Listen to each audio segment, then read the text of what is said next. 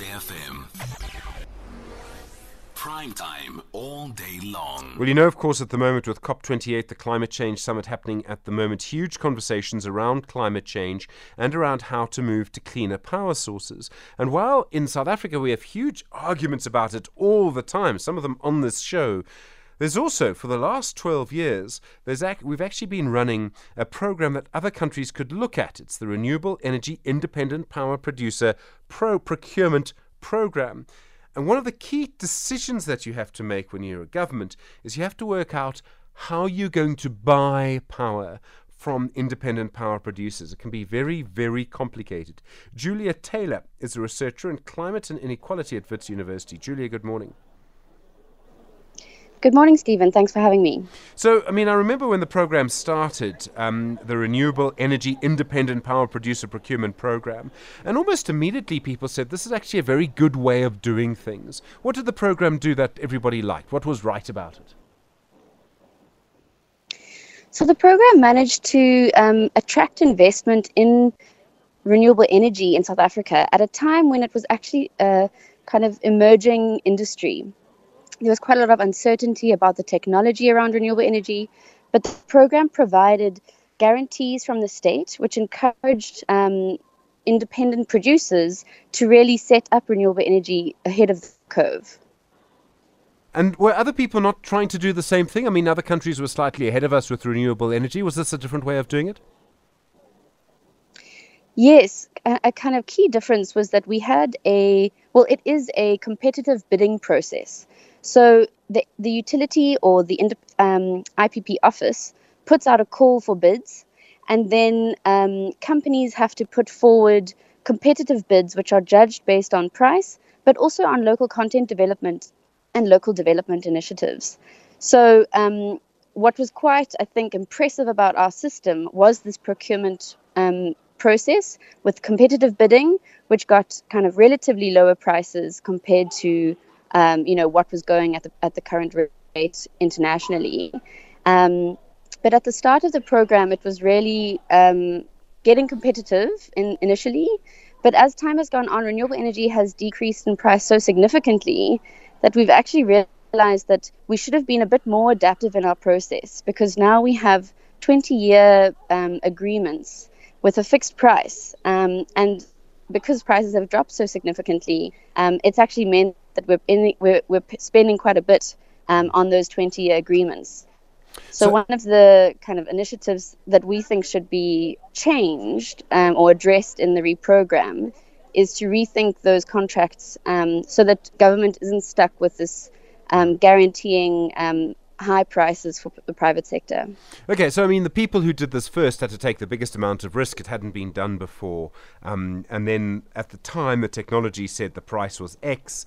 Now the price is much lower than that. And I suppose the people who've taken the most risk have taken the highest profit, but they're taking quite a big profit. It doesn't really seem to have worked out in our favor at all. Exactly. That's the kind of balance that you're always playing with when you're kind of addressing a new technology. And so government justify the process, saying that there was so much uncertainty, they couldn't have known that the prices would drop so significantly. But now I think we do know better. And so with the new REAP rounds, we really need to rethink how we address these contracts to allow for adjustments in pricing so that government doesn't keep kind of subsidizing private profit. At the moment, Julia, as I understand it, I think it sounds like you're at a conference, so I'm presuming you're actually at COP28 in Dubai at the moment. When you look at the debates and the tone of the debates, we hear the communiques and we hear the reports, but the actual tone of it, the mood of it, do you get a sense that this is a summit that is actually going to change things? So yes, I'm here in Dubai at COP28. The mood is very different this year from last year. I had my first COP experience last year in Egypt. And while both have been fairly bizarre in that they are kind of massive, large-scale events where a huge amounts of energy are being used and not extremely efficiently, this one does feel particularly strange because of the the massive scale. So last year there were about 30,000 people in attendance. This year it looks like more like 90,000. And apparently the people who are increasing kind of our participation are kind of, private sector entities who are now jumping on the bandwagon. And so there is a bit of criticism about who is allowed to attend and what that means for the outcomes of the negotiations. And the fact, and I think I'm sorry, I Sorry, interrupted go you. ahead. And the fact that it's chaired by someone who actually also runs an oil company on the side, I mean, that's quite strange. He's been under a lot of pressure this week.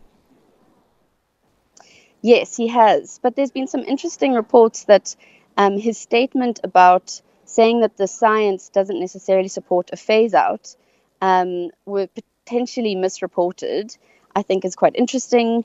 But I attended a meeting this morning with the researchers' constituency at COP, and there's an argument that he should be asked to correct his statement, but kind of acknowledging what the science is arguing for, which is maybe not a phase out of fossil fuels by 2050 exactly, but actually a reduction by specific percentages by that date. And so he needs to be, I think, very careful in how he's phrasing this discussion about fossil fuels. It's very clear that we need to significantly reduce fossil fuels in order to reach our Paris Agreement targets. And preferably, I think activists are arguing that there should be an kind of pledge to achieve net zero by 2050, which would mean a complete phase out. So it kind of depends who you're speaking to. Researchers and evidence shows that in order to reach the targets, we need to significantly decrease. Activists would say we need to completely phase out. Julia Taylor, thank you, a researcher in climate and inequality at Wits University, currently at COP28 in Dubai.